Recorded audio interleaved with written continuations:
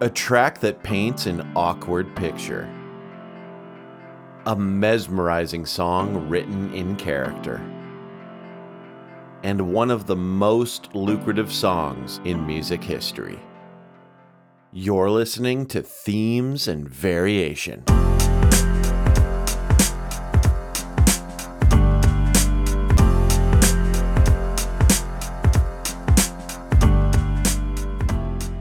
Themes and Variation is a podcast about music and perspectives, brought to you by the online music school Soundfly.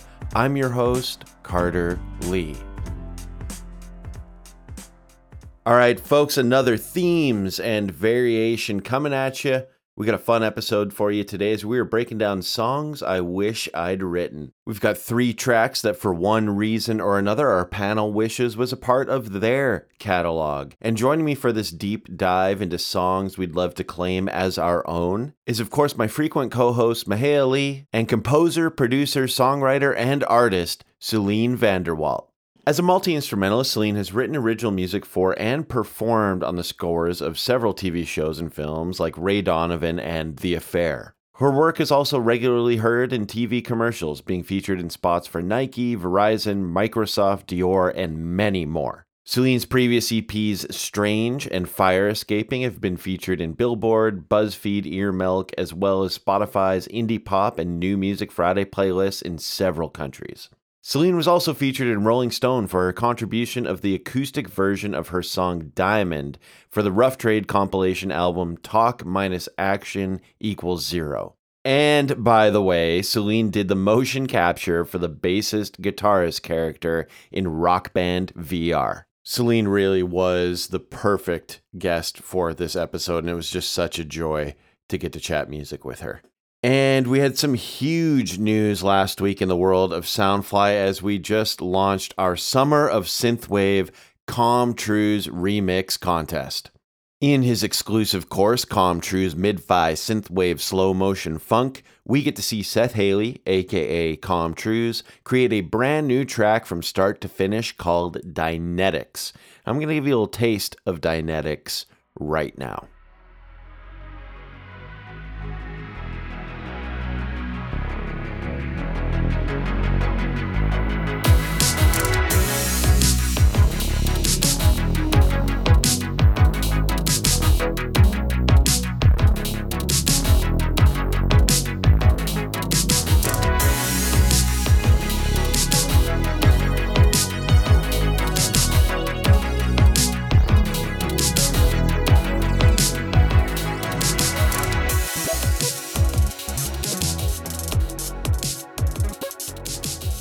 And now it's your turn to add your own creative take on Seth's music in our Summer of Synthwave Com Truise Remix Contest. And first things first, here are the rules for the Summer of Synthwave Com Truise Remix Contest. You must be a subscriber to Soundfly.com at the time of submission to enter. There's a limit of 3 submissions per person max. You got to use at least one of the stems from Dynetics, of course, and submissions must be received by Friday, September 17th, 2022 at 11:59 p.m. That's Eastern Standard Time. Now, I got to share the amazing prizes up for grabs in this contest. So one grand prize winner will receive a one-on-one call about your track with Com Truise himself, the Kilohertz Ultimate Bundle, some of Com Truise's favorite plugins from D16, Prophet 5 emulation from Arturia, the complete sample collection from Samples from Mars, $100 credit to Soundfly, and your track featured on Flypaper. And 2 lucky runners-up will also receive a one-on-one call about your track with Com Truise, the Disperser plugin from Kilohertz, a $50 gift certificate to Samples from Mars, a $100 credit to Soundfly, and your track featured on Flypaper. So once again, this contest is open to Soundfly subscribers, so if you're already an active subscriber, head to soundfly.com, head to the Com Truise course where you'll find the full contest details and all of the stems you need to get started. You'll also find 2 brand new lessons from Com Truise himself on remixing as a little inspiration as you get started on your Dynetics remix. And if you're not a subscriber but thinking about subscribing to get access to all of our incredible courses in addition to participating in this contest. Be sure to use the discount code PODCAST in all caps to take 20% off a monthly or annual subscription. And finally, folks, if you're enjoying the show, please give us a rating and review on Apple Podcasts or wherever you get your podcasts. We'd really appreciate it. Now, that is more than enough out of me, so let's get into the episode. Songs I Wish I'd Written. All right, folks, another themes and variation coming at you. I am joined, as almost always, as I was corrected in the last episode, by the one and only Mahea Lee. Mahea, how are you doing? I'm doing well, Carter. How are you doing? I'm great, and I am very pleased to be joined by composer, producer, songwriter, and artist, the one and only Suleen Vanderwalt. Suleen, how are you doing? Hey, I'm doing great. How are you? I'm fantastic. I was like trying to figure out exactly what to put in for your little intro there, and I was like, I can't leave anything out because you do so many things. True. You do so many things at a super high level. We're so excited to talk to you today about songs I wish I'd written, songs we wish we wrote ourselves, or whatever the final title will be around there. For both of you, I know what you did select for this episode. Were there any other songs that you considered for this theme? No. This was actually a really hard theme to find a song for me, because on the one hand, it's everything, right? But on the other hand, it's kind of like half the time, I don't think I could have written the song just because that would have meant I would have had to have an entirely different life experience. And I'm generally doing all right. So I don't know. It's a little bit of a like, it's a wonderful life question in some ways to me, you know? Anyway. So I actually had considered some other songs, and pretty much any song off of Neon Skyline from Andy Schaaf. Oh, Yeah. Right Like I on. was like, browsing through that, and I'm like, oh man, like any of these, but I'm going through a big Rufus phase, so I stuck with mine. This is quickly yours becoming a pretty Schaaf good. cast. Yeah, Yeah. we'll get into that because Does this keep happening? I think it like so. I picked an Andy Schaaf song for an episode like a year ago. Yeah. And then when this theme came up, songs I wish I'd written, it was obvious for me like what artist I needed to once again go to the well on. And I was gonna pick Andy's song Wendell Welker, namely because it like really he's from the prairies. I'm from the prairies, and when people ask like of Canada, like what it's like in the winter and stuff, it's like kind of difficult to describe. And the way that he paints the picture, and then also a very dark picture after that though, but like through that song is just like, man, I wish I could just point people to this song and like, hey, I wrote that. Now this past winter's the coldest in years.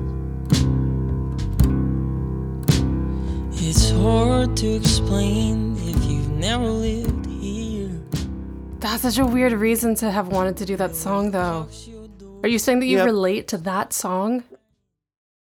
Parts of it. That's interesting. Yeah, and also, unfortunately, parts of it are also like, it's just relatable to. I didn't grow up on a farm, but lots of relatives Yeah. did, and I'm learning about you right now. similar stories like that I won't get into. Yikes. But anyway, it's just taking a dark yeah. turn. Let's Okay, keep going. before we take too much of a dark turn, I want to listen to some music with you both. So let's get into our first selection for the episode.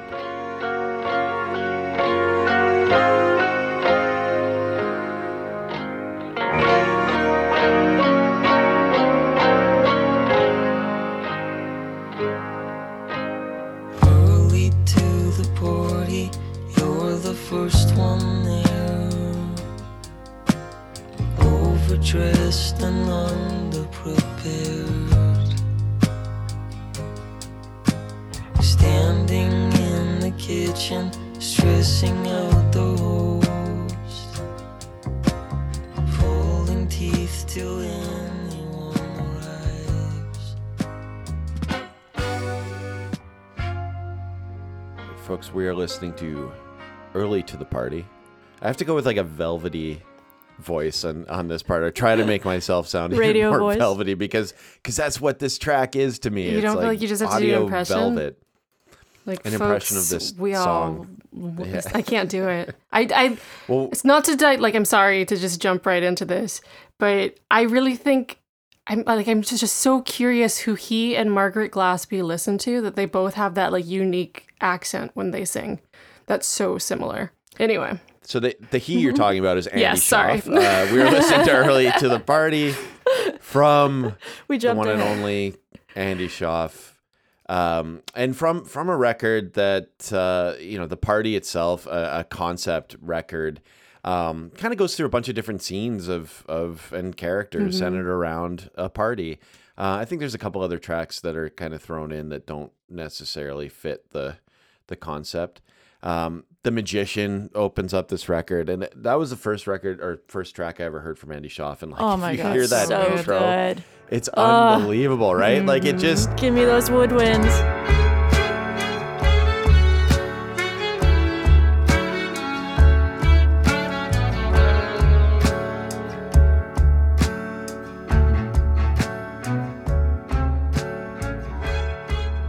I want to get right into why I wish I'd written this. I mean, for first things, I mean, maybe that's not first things first, but I do kind of feel this way about all of Andy's music, like everything that I've heard. Celine, you mentioned Neon Skyline. That record's incredible. The Fox Warren stuff that he's done is incredible. He's one of those artists for me that like just can't do any wrong right now. I haven't heard a track where I'm like, I don't really like that, which is so rare. I think even my favorite artists. You guys have any artists like that for yourselves where they're just like, I can't think of a single song in their catalog that I just don't like? Interesting. I think for me right now that would have to be like Charlie XCX. No, Like yeah. I've been listening to Charlie forever, and there'll be stuff where I'm like, oh, I like this more, I like this a little Right. less, but like there's nothing that I absolutely don't like. Like every time an album comes out, I'm like, Yeah. yeah, I'm gonna bump this. Like Yeah, I absolutely. can see that. I feel like it's more moments, where like it's hard to find, if you like an artist, it's often hard to find an entire song that you don't like, that I don't like, I should say. But every now and then it'll be like, no, why did they choose that specific word? Or that chord feels a little awkward to me or whatever. But I mean, Simon Dawes, short-lived band, but there's Yeah. not a single track of theirs that I wouldn't listen to over and over and over again. And that's probably part of it. They didn't Yeah, I want last more. long enough to like to disappoint you, I guess. Exactly. But then Blake Mills goes on and does like all incredible Well, and also stuff Dawes too, so that's- exists. But still. Another huge reason for me why I wish I had written the song, the lyrics. I'm not a songwriter at all, and you both are fantastic songwriters, so I cannot relate to what that feeling is, and like I'm not. Yeah, but you know Great. words, like you speak well. Yeah, You well, know what I'm I mean? aware of words, but But I'm saying like this taps into that a little bit, like the fact that it's somebody describing scenes that you can picture so closely. I feel Yes, like there's a and- lyric writer in you somewhere. maybe, but I don't connect with lyrics. Most of the time I'm listening to the production, or of course the bass line, or like just how it sounds, how it makes me feel overall. This song lyrically perfectly captures that kind of like nervousness and anxiety that I think a lot of us, I can absolutely relate to, where you're just in a very awkward situation. Literally, you're picture yourself at a party that maybe you don't know a lot of people at, and you're the first one there, and you're talking to the people. Like it's brutal. But right off the bat, that first line, early to the party, you're the first one there, overdressed and underprepared. Like, yep. That like dichotomy it's there so too. good.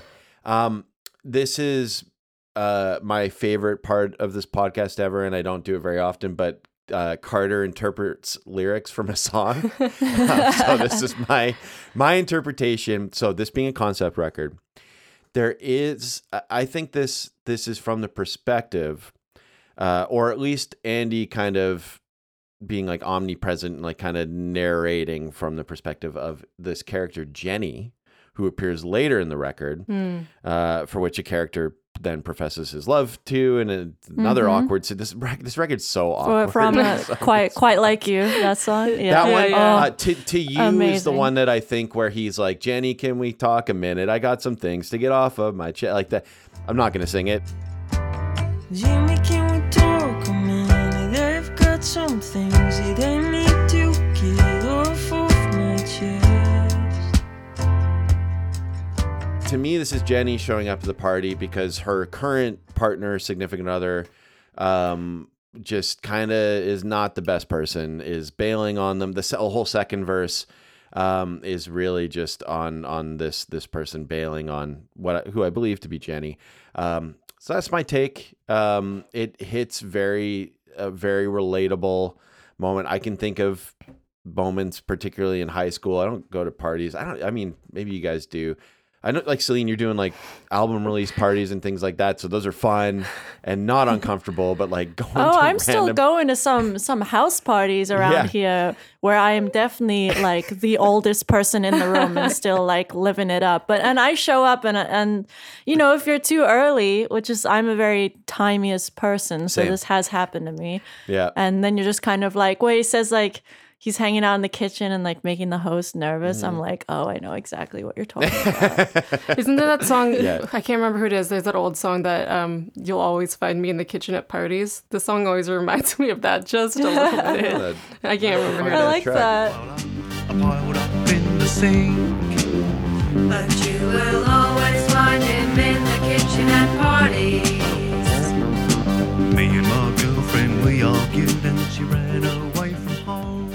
Like another reason really though why I wish I'd written it is of course the writing in terms of the production and composition. I mean, mentioned earlier, Andy's use of woodwinds all over this record is just unbelievable.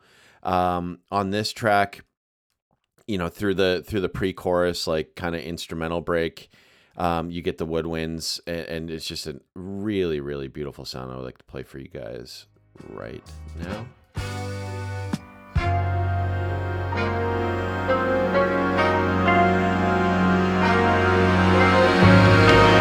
Boot on the wall, get you Incredibly lush build into So the chorus, good. and the chorus a very subdued and chilled out spot, but it builds a little bit of energy, but it doesn't like, it's not an overload of anything. It's just a really nice palate cleanser. What almost woodwinds Yeah. are to the on next this section. song? Because I know he uses Man, like so I know- many things that so- deserve more love. Friend of the program, Michael Sachs, Michael has Sachs. played with Andy, and he played That doesn't narrow the it down. He plays bass everything. clarinet. He played the bass clarinet. Okay. There is a live at Massey Hall video that I would highly recommend anybody checking out. You get a really good sense. There's an oboe, I think, too. It's not Yeah. even like traditional, like it's not like saxophone. Well, I mean, it you is know? That's the thing that's like the clarinet. Exactly, I right. think is very. The clarinet to me is underrated, and it deserves a comeback. There, more orchestration goodness on this track. There's a huge string feature throughout the entire like bridge. Really, really beautiful build. I want to play into the last verse, which the last verse then just dies down to just piano and voice. I'm going to play a little taste of that as well.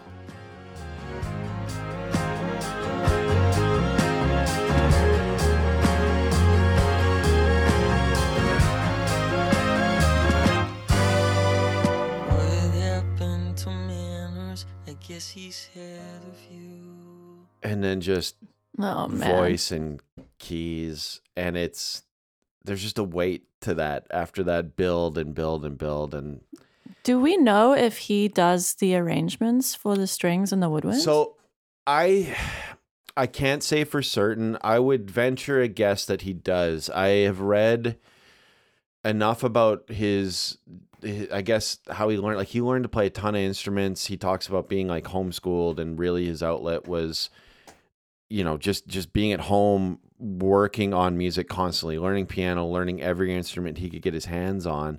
I know his first record he played everything on.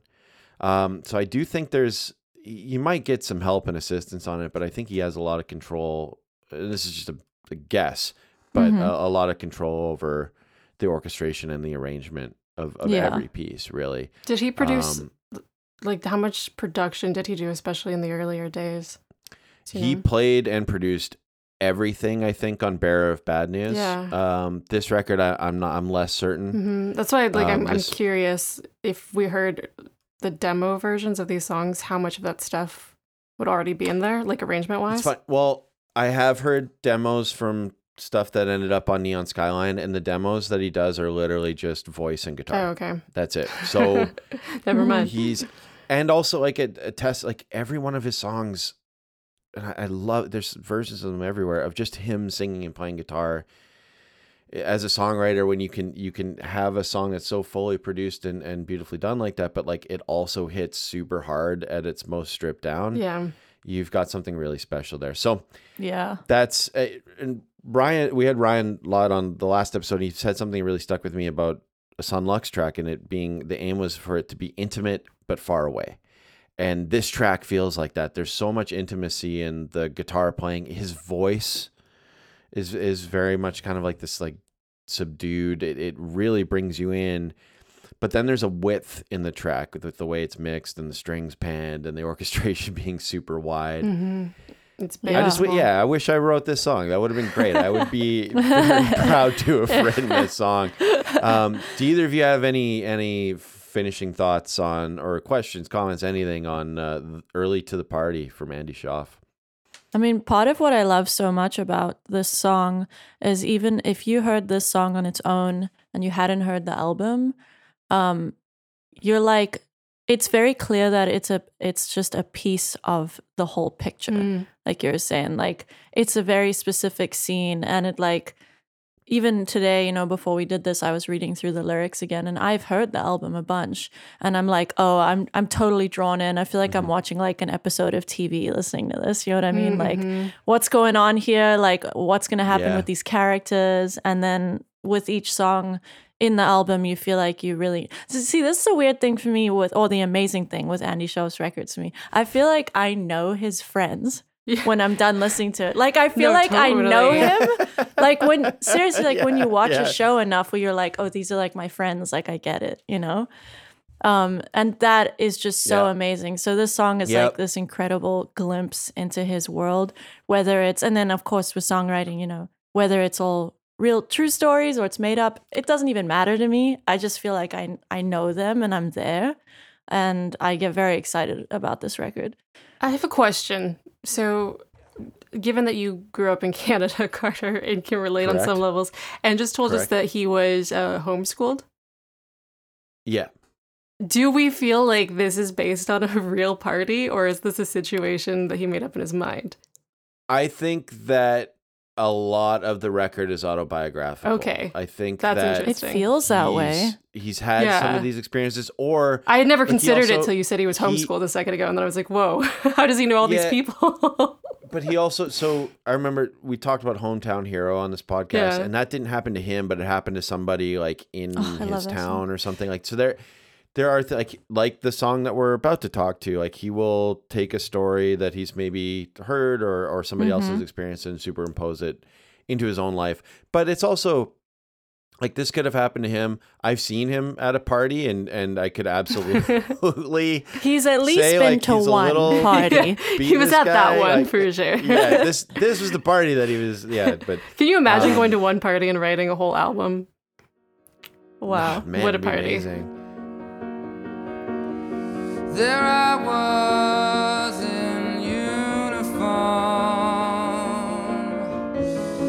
looking at the art teacher. I was just a girl then. All right, Celine, what do we have the pleasure of listening to?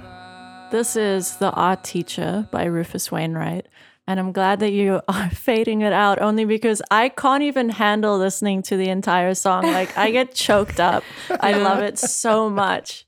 Look, I have to admit, I haven't listened to enough Rufus Wainwright. I don't know that I had heard this song before you recommended it, and I'm glad that it's new, which is tough to admit. But see, but I feel like the thing about Rufus Wainwright is there's something about his voice and the way he writes where I think you could admit that to him. And he'd make you feel okay about it. Mm-hmm. Yeah. You feel safe in his hands when you listen to him sing for some reason. He has a massive discography too. I hadn't heard this song until last October, actually. Don't feel bad, basically. Awesome. Thank you. I won't feel too bad about it, but I got to go deeper into the discography for sure. So, Celine, obviously this song having a really big emotional impact for you as a listener, so I think has that for plenty of people checking it out. What are some other reasons why you wish you'd written The Art Teacher? Okay. A huge reason why I wish I'd written this is because it perfectly captures this like moment in time of this young girl. First of all, we have to bring up that Rufus Wainwright is a man, and this is Yeah. written from the perspective of a young woman, Right. which I think is just so cool. Like that's like superhero songwriter status, like, and it's not in this way where it's like tone deaf or something. Like I Right. barely even thought about that fact until after I was really moved by the song. I was like, damn, that's actually written from the perspective of a young woman. So cool. But it perfectly captures this overly romanticized love and like a moment in time when you're younger and you're like infatuated with someone. There I was in uniform, looking at the art teacher. I was just a girl then. But then also carries us through all the way to her becoming like, I guess, a middle-aged woman, like married at the end. Here I am in this uniform-ish pantsuit sort of thing, thinking of the art teacher.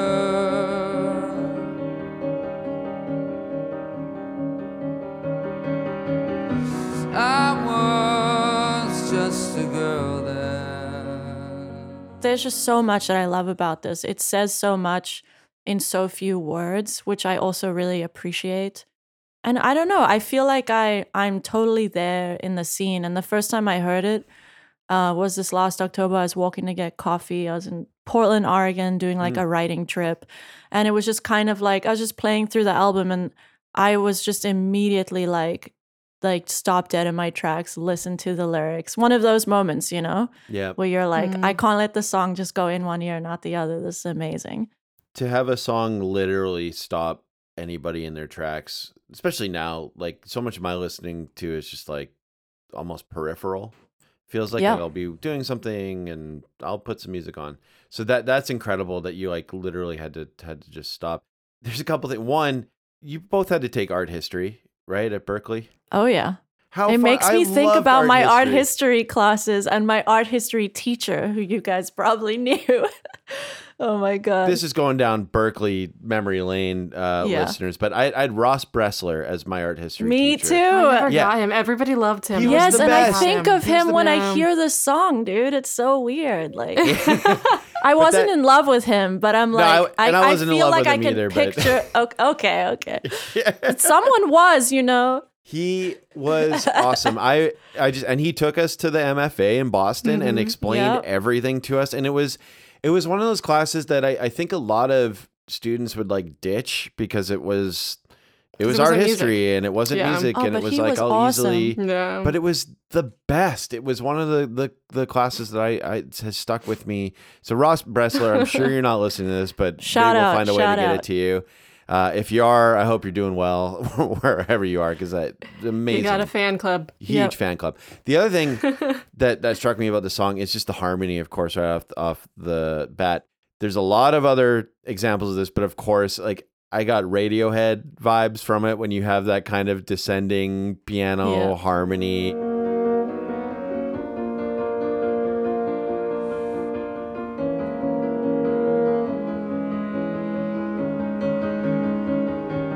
Right away has that kind of classical vibe. It very much reminds me, this is so nerdy, but it reminded me of Chopin's Prelude in E minor.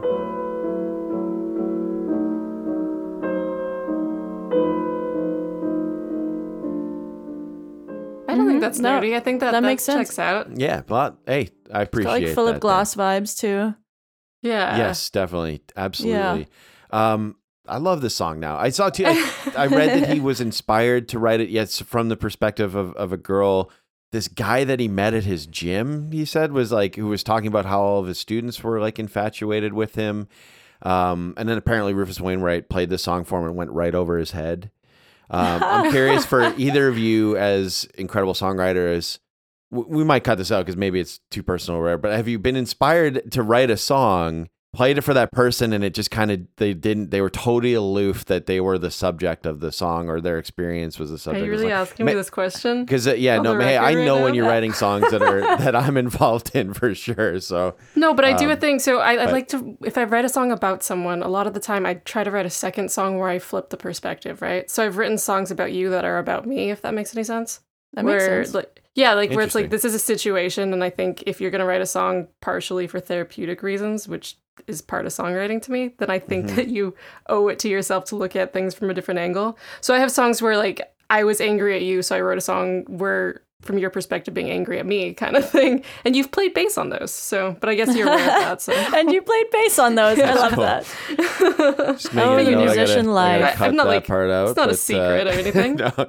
But for Celine, yeah, have you had that experience at all in your writing? Yes, but I can't speak to whether. I mean, I'm down to get a little personal about this, but Cool. I can't speak to whether it went over their heads or if there's more of an understanding, where it's like just don't ask about it. That's actually like a big thing in my life, where like, especially now, I'm doing just a ton of writing, and of course, you're writing about your life and the experiences in it, and similar to like what I love about the art teacher is like taking a very specific moment or situation in my life and writing a story around it. So not necessarily every tiny detail is accurate. It's just like, this is how I felt. Like, I felt in love with you this one night, and so I'll write this whole song about it. And then the next day it's like, you know, I feel like you're keeping me at arm's length. And like, that doesn't mean that that is the overall encapsulating thing for that one relationship. If this makes sense, let me know if I'm not making sense. So I find it difficult to show songs like that. Like, I recently had a show and I played some of the new stuff, and some of the people were there who it was written about, you know, and it's like, I hope that they're not offended or they're overwhelmed or, you know, because you're a writer, you're just you're trying to tell a specific story, and that's like my number one thing. And it's funny because like at this last show, I played a song, and the person who was about was like, "Oh, I really like that one that had like, you know, the harpsichord in it, and you said this and this." And I'm thinking in my head like, "Damn, that song's about you, dude!" Like, but I feel like I feel like on some level, especially if it's another writer, they probably know. But like, we're not really gonna like go there and talk about it. Or at least I would appreciate not doing that, and vice versa. That also goes for the people who I hang out with or I'm dating or whatever, and they're writing stuff, and I'm like, damn, I feel like this is about me, but let's not go there. Like, I respect your craft. Like, it's all good. Yeah. I Unless don't they were think I'd saying wanna something know. really intense, and you're like, do we need to talk Right. about this? You know? Like if they just name it Celine, then that might be an issue. Yeah, like if that's- it got really personal. So I try to keep out like really personal details and stuff. I don't know. It's a fine line, right? Because Yeah. you want to include enough details where it feels real, but you want to Yeah. respect someone's privacy. And yeah. I do think both Rufus Wainwright and Andy Schaaf do that well too. Like their songs aren't large, like they manage to tap into something very big without it feeling larger than life and cheesy. Like anyone could relate to the scenarios that they put out Yeah. in spite of the details.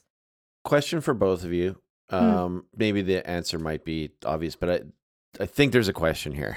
we'll see it. Like you mentioned, some of these moments are fleeting that you're writing about, right? Like it's a specific Yes, it's a moment good that way to happens describe at a it. specific time, but then you start writing a song, and it takes much longer to write a song than maybe you have that same emotion to that experience. So how do you kind of prolong that mindset of whatever happened, whatever made you feel that specific way to get into that song lyrically, prolong it long enough to actually create the song and see the song all the way through? I know this is like a very nonsensical almost Well, it's question, a philosophical but question. It's a great question. thank you. Like I said, I've been doing a ton of writing recently, like more than I ever have for my own project. And when I get that specific fleeting feeling, I'm just like, yo, everything else in the schedule needs to go. I mean, I'm also lucky that like I'm freelance and I make my own schedule. So most of the time I do have that luxury to be like, the inspiration's here.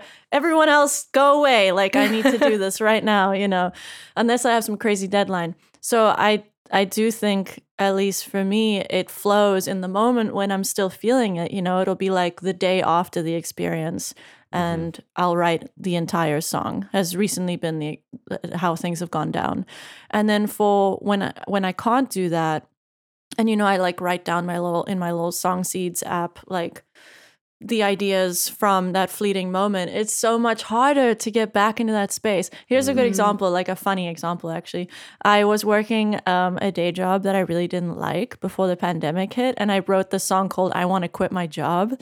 And like, it just didn't have a second verse. Like, this is not like about anyone else or anything romantic, but it was just like this like visceral feeling of like, I hate this, right? Yeah. And it was like this day job that I had before. And then the pandemic hit, the whole world got flipped on its head. I lost that job. And now I just like work as a writer. So I like love my job now. Yeah. And I've revisited the song and tried to finish it. And I'm like, man, I just can't like tap into that feeling anymore, which is like, that worked out well, I guess, but not well for the song. So I do think it's harder to like get back into it, but maybe that's something you can practice as a writer, like kind of like tricking your mind and your heart to get back into that emotion.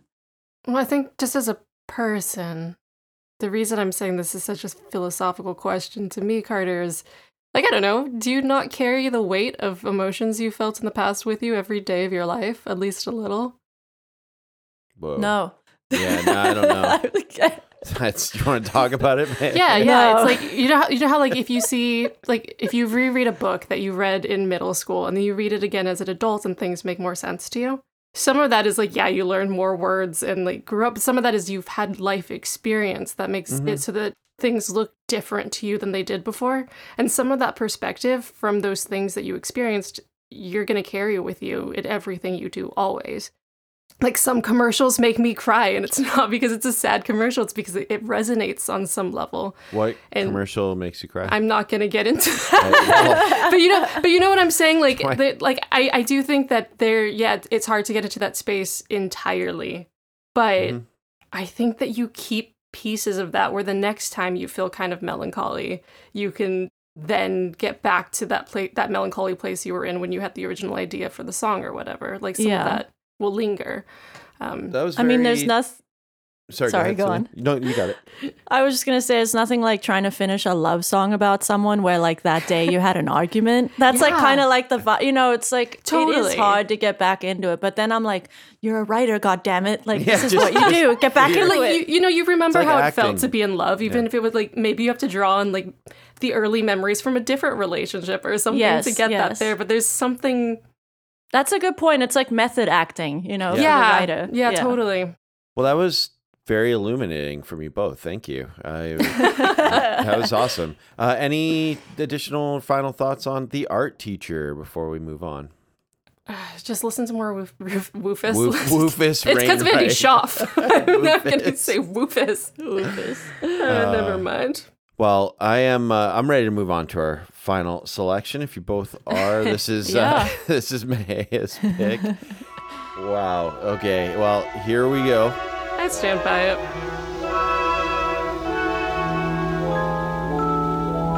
I'm dreaming of a white Christmas. All right, Mahia, what are we listening? I'm just checking. It is, it's July 20th right now. Mahia, what do we have the pleasure of listening to? We are listening to the Bing Crosby version of Irving Berlin's song White Christmas in July on a 90-degree day. Yeah. So were you inspired by the Chris Gaines track Snow in July to pick this? I think that Irving Berlin was inspired by the Chris Gaines track Snow in July. No, Chris Gaines very rarely creeps into my head. I'm sorry. But yeah, this was, like I said, this was a tough theme for me in some ways because any song I like, part of me wishes I wrote. Even songs I don't like, part of me wishes I wrote just because I like writing songs. I find it so satisfying. And actually, it probably wouldn't be satisfying to have written all the songs. You put me in a philosophical headspace, Carter, and I can't shake it. So like, I'll pull myself out of that immediately. What it came down to, the reason that this jumped into my head, and it's not the reason I went with it, but the reason I thought of it is I was like, well, it would probably be cool to have written like the greatest selling song of all time. Oh, I see you. Yeah. Because, you know, like the emotional side, it's hard to be like, oh, I wish I wrote that person's experience in some ways. But this is the best selling single of all time. Almost definitely. Do you also wish you wrote Kate Bush's Running Up That Hill right now? Yeah. Yeah, but Yep. Not bad. but that's like a Not bad. different thing in some ways. Like I kind of feel Yeah. like I wish I was Kate Bush more than I wish I was Irving Berlin. But maybe not. I don't know. Actually, you know, he probably had a great life. I'm not sure. I don't know that much about his backstory there. Or hers for that matter. But yeah, so this is almost definitely the best-selling single of all time. It's a little hard to confirm that just because it was released in 1942. So that's before our current pop charts even existed. So just Wild. stating for the record here that both Celine and I made some picks about, you know, emotionally connecting with the song and listeners and very altruistic reasons. And Mahia is making a pick I'm in it based for financial purely gain. on financial gain. Hey, there's nothing wrong with that. No, I'm for it, Late stage Carter. capitalism has reached themes and variation. You're this is saying an that like this interesting day. isn't part of our day jobs. Yeah, that's true. Fair enough. No, I think that's a fantastic pick. So that's why I love thought of it. I love that's the why angle. I thought of it. Like I said, it's not what cemented it. Because I could have been like, oh, I wish I wrote everything that Debussy wrote for that matter. You know, like right. I could have done that or picked something more obscure. For that matter, I could have picked a friend's music. Absolutely. But when I dug into this song, I realized, you know what? Even on like an emotional, personal level, I do wish I wrote this for a couple different reasons. I had never thought about exactly how melancholy the song is and how complex emotionally the lyrics actually are. It's everybody's favorite Christmas song, right? So you get the like, you have these cozy feelings that you associate with it, but it's actually a song about wartime. Interesting. Irving Berlin actually wrote most of it a couple years before the Bing Crosby film that used it and made it popular came out. He wrote it really quickly. He said that he sat down in like 2 writing sessions Love to hear it. and had 0 expectations for it. I wish I wrote it for that reason. Like to have this come out and have it be an easy writing experience is pretty amazing to me. Wow. And I think there are two, like, there's a lot of things that are hard to write about, but I think it's hard to write a song about war that sounds sincere, and it's hard to write a song about the holidays that sounds sincere. And when he combined those two things, what he really did is he wrote a song that encapsulates peace. And that's incredible. Yeah. A holiday song with depth and like, wow, that's actually really incredible. I didn't realize that till you said that. And it is one of those things where, like, so many other songs, like we talked about Wonderwall by Oasis recently and things like that, where it's like they're so popular and we take them for granted to such an extent that it's rare to dig under the surface. Not even the surface, like it's all right there. Like even the melody of this song is kind of wistful and a little bit melancholy and certainly longing. Like it's not a cheesy melody. It's really pretty. Yeah.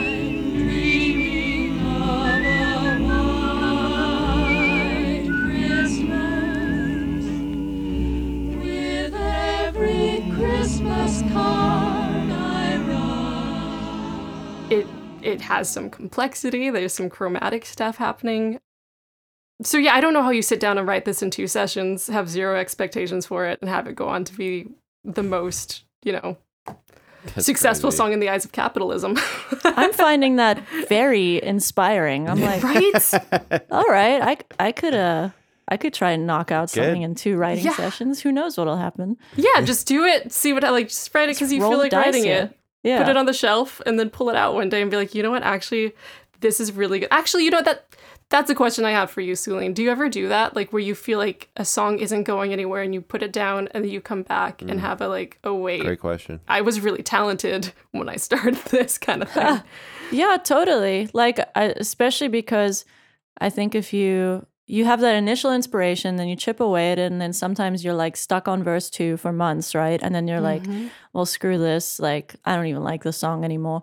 And then you find it like 2 years later, and you can still hear that initial, like even that like charm in the demo, you know, and you're like, this is good. Like, I was just overthinking this, you know. Totally. That does happen to me every now and then. I just have folders upon folders of like beats and song ideas. And I actually recently like did that where I revisited a lot of them that were incomplete because I had like a week blocked out with a co-writer. So I was like, let me get a bunch of beats and stuff ready. And I was like, damn, there's some stuff here from like 3 years ago that like has some merit. Like there's something in here that's cool. So always keep your song ideas. Don't fully throw them away, you know, because you never know. There is something to that where like sometimes you put just too much pressure on yourself to finish a song, and you have these expectations for yourself, but you could almost disconnect from something that you wrote a while back. And maybe it is because you're in a different headspace.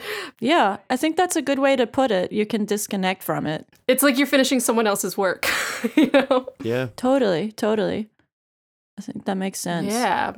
But yeah, I don't know. It's like, this is the sort of thing, like I really struggle to write stuff that feels happy. And I know I just put on that whole thing about how it's not necessarily happy at all. But like realizing you don't have to have it be upbeat and cheesy. You could still write something that makes people feel good rather than like just pushing them further into the dark parts of their emotions, you know, which is always the temptation for me. Like, oh, I'm mad. We should all just dig into frustration and sorrow.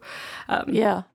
But it's like comforting. It's so nuanced. It's such nuanced writing to have the subject matter be pretty grim. Yeah. But when you listen to it, you feel really nice, you know, Right? which is something that like I actually do think a lot about with writing for sync. Not that sync songs are like grim by any means, but it's like you're trying to say something very specific.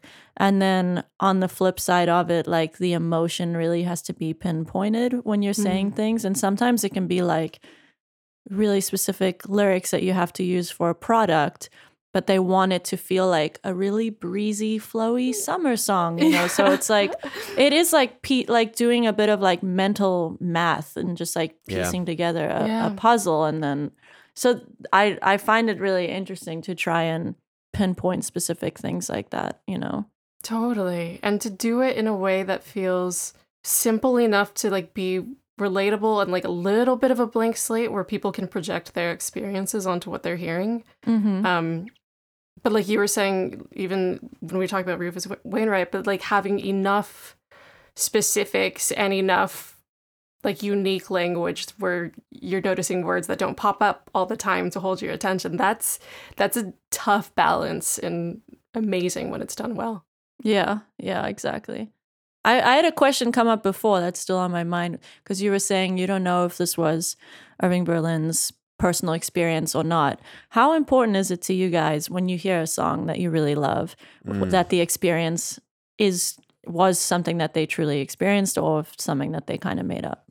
To me, not super important. When I do hear or read or whatever about that it actually did happen, it notches the track up just a little bit. I kind of go like, oh, that's interesting. But that's kind of it. Like, I think that for me, it's like everything we've talked about. If the artist is able to convey something so powerfully, whether it happened to them or not, me as a listener believes them and feels that throughout the song, then I'm fine. So, it's not super important to me. I think it's the... Right. I mean, I think, so to me, in an ideal situation, being a writer is being a vessel for an experience or an idea. Like, I would like to write music and have, who knows, maybe I'm already doing it, but I would like to write music that is separate from me and how people see it. I do think it's kind of like abstract art or something. If I have the backstory, I get a little more like part of me, it's like reading celebrity gossip or something. Like I want to know, and there's a part of my brain that craves that. But I mean, in an ideal situation, if it's done well enough, I think that is in some ways a mark of great writing. But I also think that as a person, there's a little bit of a responsibility to like society to be respectful of certain experiences. Like yeah, like if a white man wrote a song about being an Asian woman, there's a part of me that would struggle with that knowledge, you know. But at the same time, if he did it so well where I feel like it resonated with me, I'd be pretty impressed. So it's like the Rufus song, you know. It's exactly like perspective of a younger woman, and I'm like, damn, that could have really rubbed people the wrong way if it Totally. was like tone deaf and Yeah. not But good. it's gentle. Like it Yeah. I don't know, it is so like respectful of that experience that I don't know. That said, I probably wouldn't do it myself. Really? Have you I- not written something that's just like, it's just made up? Well, I think I wouldn't do it myself in a specific way. Like I'm happy to write about things that aren't real, but I don't think that I would bring like race into it, for instance. Right. Or like even like I wouldn't write a song about growing up being Canadian, even if like for some reason I was like commissioned to or something. Appreciate I'd probably bring Carter in to co-write. You know what I mean? Like I just wouldn't Yes. feel right about it. I'll yeah. I'll sign off on behalf of all of Canada that you can absolutely attempt to write a song because On behalf of Canada, you've been here too long to have that authority. Don't. That makes me sad.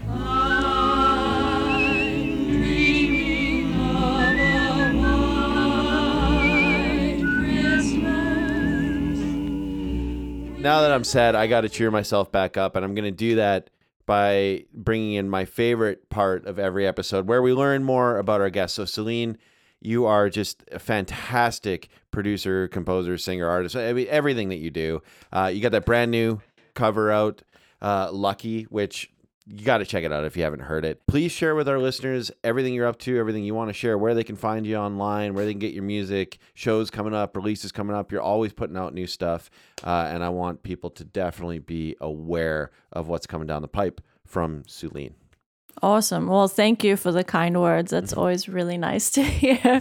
Man, as far as things coming up, like I'm in a very experimental phase, I guess, with all of the writing, and I've been loving it because I actually did just put out an EP in April, so that still feels really fresh to me. That one's called In the Style of David Lynch, and so I was very focused on that and like all that stuff being in the pipeline.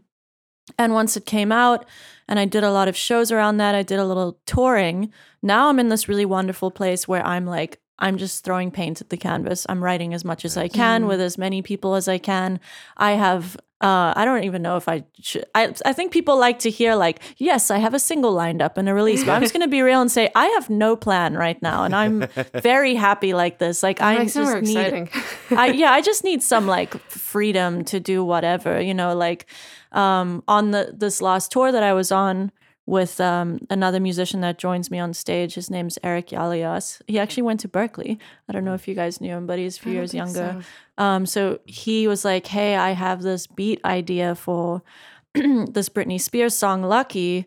It's like this hyper pop thing. Like Yeah. you should check it out. And I was like, dude, this is amazing. And like we just like knocked it out really quick. So like I'm leaving the door open for very spontaneous things like that, trying not to overthink it. Last week I blocked out a whole week of co-writing with my co-writer Maury, who co-wrote everything on the last EP, a bunch of stuff on the previous one, and like we would just sit all day and come up with stuff. So right now I'm like finishing all the productions from that. I have no shows coming up, which is I think the first time I have said that, Yeah, I was gonna except say, for that's pretty unique for pandemic you. times. Like since I became an artist, right? Like I was Yeah. always DJing and playing. So that's also very new. And I'm like, I'm sure some stuff always pops up, you know, like the two labels that I'm on are always doing showcases and like DIY stuff. And I love hopping on for those. But it's been really nice to just like have the time open to just write, you know. So I'm less in a like promotery marketing place right now where you're catching me. There's nothing specific to point to, but like I'm very active online. If you follow me on Instagram, or I'm on TikTok as well, Celine of the Hill, because I'm obsessed with King of the Hill, so that's where the name comes from. But I would say, especially for for the Soundfly listeners, my TikTok could be more interesting to you than any of the other social media stuff, because pretty much every day when I'm writing for Sync or writing for myself, I share what I'm doing. Yep. And I that's talk awesome. people through, I do production tips in under a minute. It's like really quick. And I'm just like, hey, today I clicked this random button on my like reverb plugin and this is what happened, you know, and just like really be very open about this is how I make these sounds and these are the like happy accidents that happen. So that like producer TikTok community has been really cool. I like accidentally fell into it. That was not like my plan at all, and now I'm there. So Awesome. you know. Awesome. Yeah, so that's my story. Just tons of writing, tons of hanging out, chatting with people, trying to get some stories to write about, you know? And that's going to do it for this episode of Themes and Variation. Thank you so much for listening.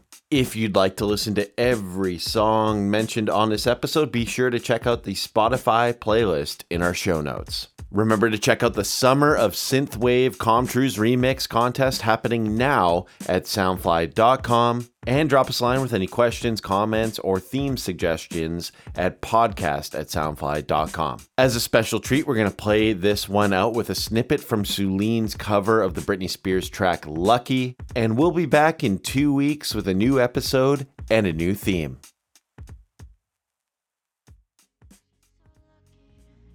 She's a star, but she cries in her lonely heart, thinking if there's nothing missing in my life, then why do these tears come at night? This is the story about a girl named Lucky.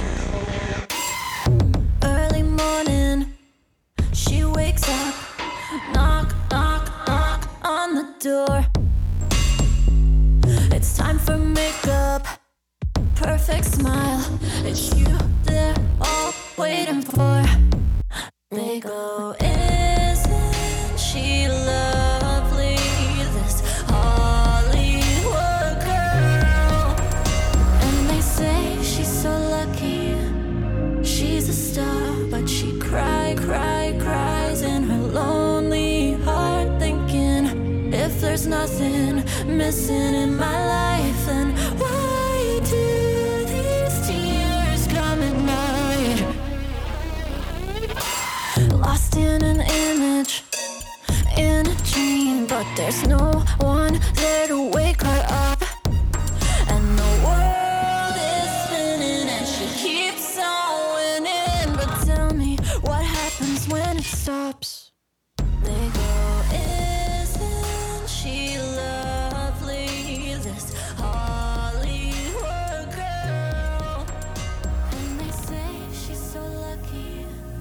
She's a star, but she cries in her lonely heart, thinking if there's nothing missing in my life.